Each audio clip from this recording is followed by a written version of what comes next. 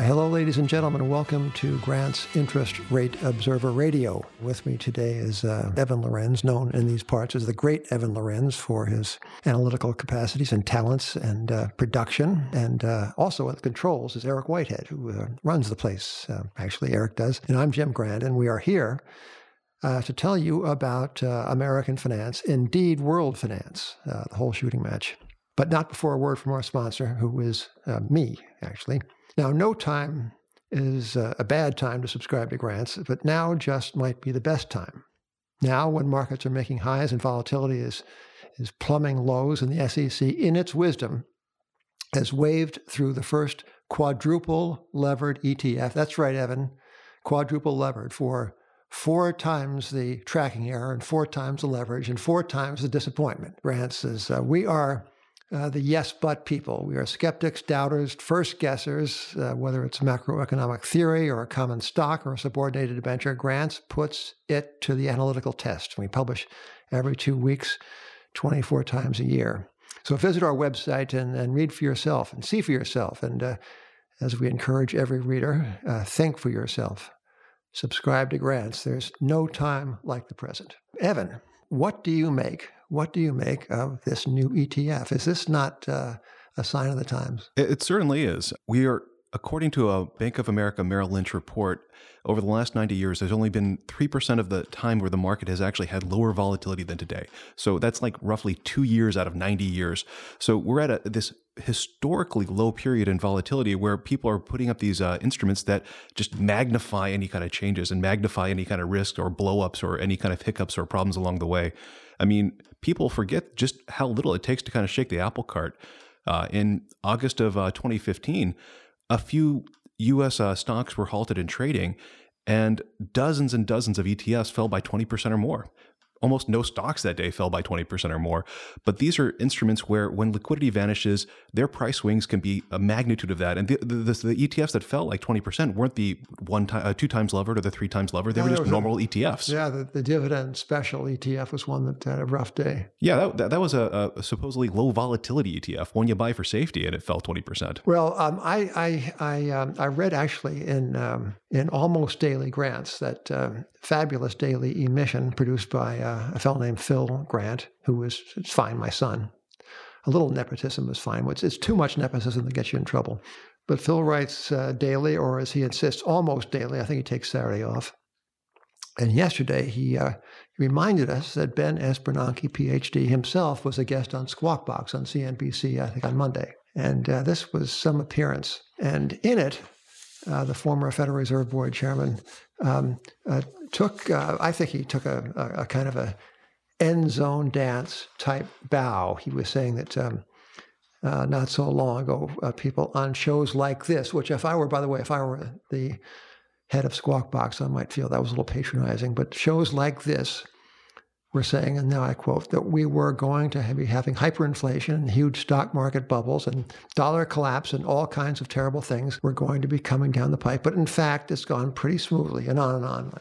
So, well, 1 out of 3 ain't bad. We got the stock market bubble. Yeah. Well, if I certainly would not presume to advise the former Fed chairman on his public affect, but it seems to me slightly premature to be taking a bow about the full trade, that is full monetary trade, that is putting it on and taking it off. Putting it on was relatively easy, although I dare say it was no easy thing for him or for the Federal Reserve Board. Give him that credit. Putting it on, however difficult it might have been, however personally harrowing the experience might have been for the chairman, I think it will rather pale compared to a moment of truth still perhaps to come, in which the Fed is seemingly committed to remove this immense accommodation in the middle of some unscripted event. Now, there was a great Frenchman of yesteryear, lived in the 19th century, called Friedrich Bastiat. And Friedrich Bastiat talked about public policy, and he said that there are 2 things you must consider, quote, that which is seen and that which is unseen. And Chairman Bernanke, in enumerating the successes of his very own program, the program that he extolled himself in his somewhat grandiloquently titled memoir, The Courage to Act, The former chairman extolled this program then, and he extolled it on television. And the points he made in support of the claim that it has been a great success, the points he made had to do with those things that are seen. Let's say the stock market is not in a bubble. We can talk about that. I guess we will. But certainly there's been no hyperinflation. Certainly there has been some measure, in fact, a great measure over many, many, many years of economic recovery. There's been a measure of recovery in the labor market. All true. Those are things that are seen. But there are things that are unseen. And one of these just might be the subversive effects of ultra low interest rates and the expectation of more of the same. You mentioned this volatility business. Volatility has become a thing on Wall Street, Evan. It's not just a theoretical concept in a finance textbook. It is a thing itself. There is a great VIX industry. And what is so remarkable about this measure of motion in finance is that whether the measure is of realized volatility, as they call it, or anticipated volatility as it's traded, these measures are plumbing 10-year lows. And I don't know, I don't think that is an especially good or wholesome thing. Yeah, I believe on Monday, the VIX touched down to 9.9 on an intraday low, which is the lowest since February of 2007, if memory serves. And February of 2007 wasn't the greatest prospective time in the markets. Yeah. Well, and irony of ironies, these measures of volatility are touching their lows during the administration of the man at Grants, that Grants has called the avatar of tail risk. The 45th president himself, Donald J. Trump, is presiding over the crushing of the VIX. Go figure. So, Evan, we don't like to give away too much of the contents of Grants Interest Rate Observer because it's too precious to be broadcast on the air to just anybody. You must be a paid-up subscriber to partake fully of this magnificent brand. This is the proprietor talking. But I am prepared to ask you about your work on the Swiss National Bank, the publicly traded central bank in the formerly great financial center of the middle of Alpine Europe, Switzerland. I would say it's formerly because it has been in a period of most remarkable financial shenanigans, and perhaps you can tell us about some of them. The Swiss National Bank has one basic policy mandate, and that is price stability in Switzerland.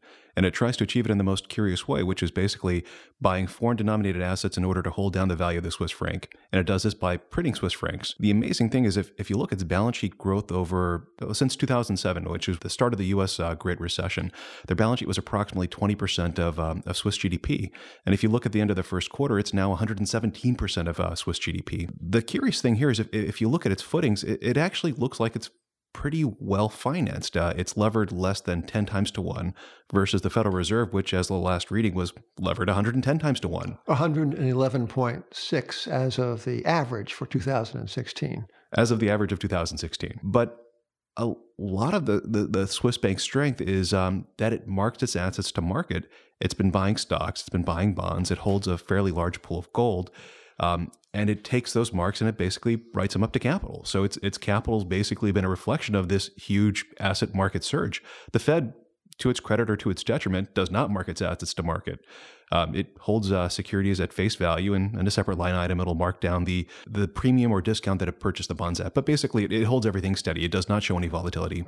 Well, there are in this Swiss National Bank's finances, there is the outline, the lineament of old-time classical central banking. In the day, these central banks, including the Bank of England, were stockholder-owned institutions. In the day, their financial presentation was meant to reflect either the strength of the currency for which they were the steward, or the anticipated strength if the bank continued to mind its P's and Q's. The Fed, in its financial, it's a shambles financially. The Fed, I think, what we have said in Grants, is expressing through its own utterly discombobulated financial presentation, it's kind of expressing the chaos of present-day monetary arrangements, in my opinion.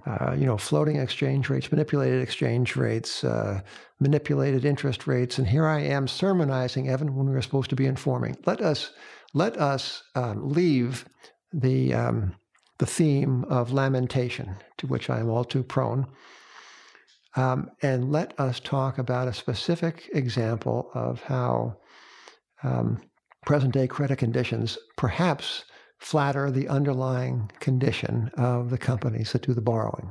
And I have in mind a company called Sprint, telecommunications giant, the fourth largest, is it, in America? I believe so. Yeah, and this featured in Grants a while ago. I guess we can talk about it because, maybe word has gotten out. We're bearish on it. But tell us a little bit, Evan, about what happened. We speak late Wednesday, if my calendar is correct. And today came news of a loss of subscribers to Sprint. The stock price reacted, and the bond price reacted, but in a different way. Yeah, so Sprint's in a price war with T-Mobile, AT&T, and Verizon. It's leading with unlimited data plans that are very, very competitive. If you're out to get a new cell phone, you might want to look at the Sprint plans.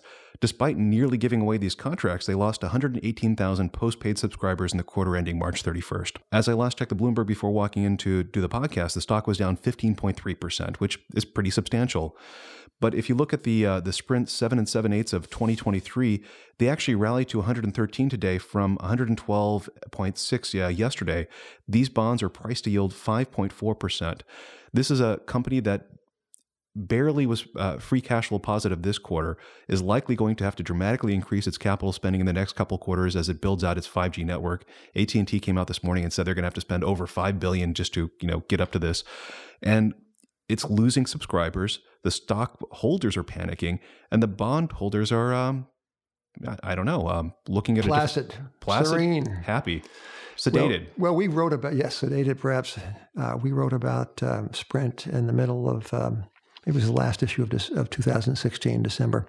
And at the time, I am chagrined to acknowledge the Sprint, the former, the issue you just mentioned, the 7 3/8 2025, changed hands at 103.5 or thereabouts, the price to yield 7%, and now they are at 540. So everything that we said about the credit quality of the company has been, I think, vindicated. Everything except the direction of the securities that we were targeting. So that's show business. It certainly is show business in a time of credit limitation and of midget interest rates. But this, too, is beginning to sound like a lamentation. What can we talk about, Evan? It's a little bit slightly more, less self-pitying and more upbeat. The job market, I mean, economic readings right now are a little bit, on both sides. They're marbled, aren't they? They are. Like GDP growth fell from 2.1% in the fourth quarter to 0.7% in the first quarter. But if you look at withholding taxes, those are the taxes that employers send to Uncle Sam as opposed to you, me, or other people who are employed. They're up 8% over the last, I think it's 8 or 10 weeks, year over year. The Federal Reserve in its statement today on Wednesday said, information received since the FOMC met in March indicates that the labor market has continued to strengthen even as growth in the economic activity has slowed. And that's a pretty good summary of it. While there seem to be more people employed and they're earning more money from the withholding tax data, consumer spending's been pretty weak and would indicate something else. This might actually get into the point of what is underlying demand and how much has easy finance kind of stimulated activity. Yes. Well, the auto market is, to me, Exhibit A in this respect. There was a call, was it the other day, Sonic Automotive was asked to estimate the level of demand in the car and truck market in the absence of preternaturally low interest rates and credit stimulus. And Evan, would you care to read from the non-obscene portion of the transcript that recorded? Sure. The Jeff Dyke, who's the EVP of operations of Sonic Automotive, which is a very large U.S. auto dealer, said, and I'm going to change one word here, that's a heck of a question. I mean, it's going to be a heck of a lot lower than it is today. I mean, there's no question that the incentives are, we've got a lot of pull ahead coming. So in its natural state, it's probably a 15 million SAR, a 14 million SAR, who knows? And just for data, the auto SAR clocked in at 16.8 million in April. So that would be a substantial downturn. Well, in closing, I would like to issue another complaint to the world, to whoever is administering the credit markets of the world. It can't be just one central bank. There must be a conclave of these guys who are doing the great big thinking. But there there's a security just issued in the Eurobond markets denominated in euros, and the issuer is Netflix, which is the aspirational Hollywood movie-making mogul. Netflix is a chomper of free cash flow. It consumes it by the job lot because it turns out making of movies is a really, really expensive line of work.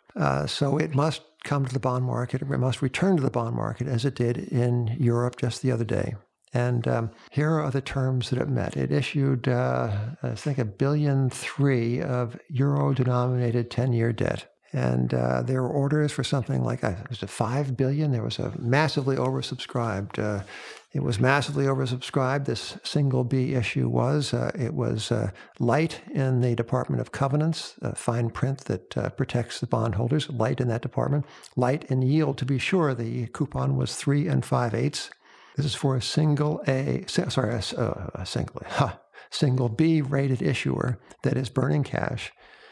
Now, the stock has been making new highs, and I don't know enough about this to comment on the stock. Perhaps the stock is a good speculation. I don't know. What I think I do observe is that for the bondholders, the risks are totally asymmetrical. If things work out, if this movie-making business proves a winner, they will earn this coupon, and they will earn the return of their principal on time. That is their value proposition.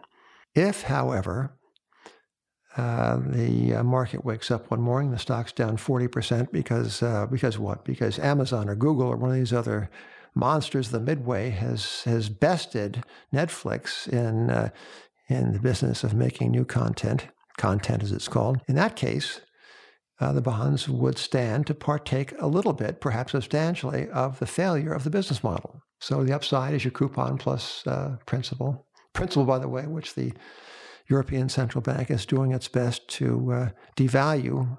The target is 2% a year. So you get back, at the end of 10 years, you get back 80% of what you paid in purchasing power. You get the coupon along the way. Thanks, 3 5/8. And you get to imagine the business risk you're taking between the hours of, say, 2 in the morning and 5. That's when you knew you're worrying. So this has been, I don't know, I shouldn't be ill-tempered because we published another great issue of Grants last night. Thank you. Thank you, Evan. And here I am spending so much of this broadcast talking about what's not going right. Well, actually, I don't apologize because I think many things are not going right. I think the financial markets are being anesthetized through the well-intended but still baleful interventions of the central banks. And I think that we are in for a lot of trouble in the months and fiscal quarters ahead. That's what I think. But Evan, thank you for being here. Eric Whitehead, thank you for shepherding us through this technological adventure. And ladies and gentlemen, thank you for listening. Till next time, this is Grant's Interest Rate Observer of the Air.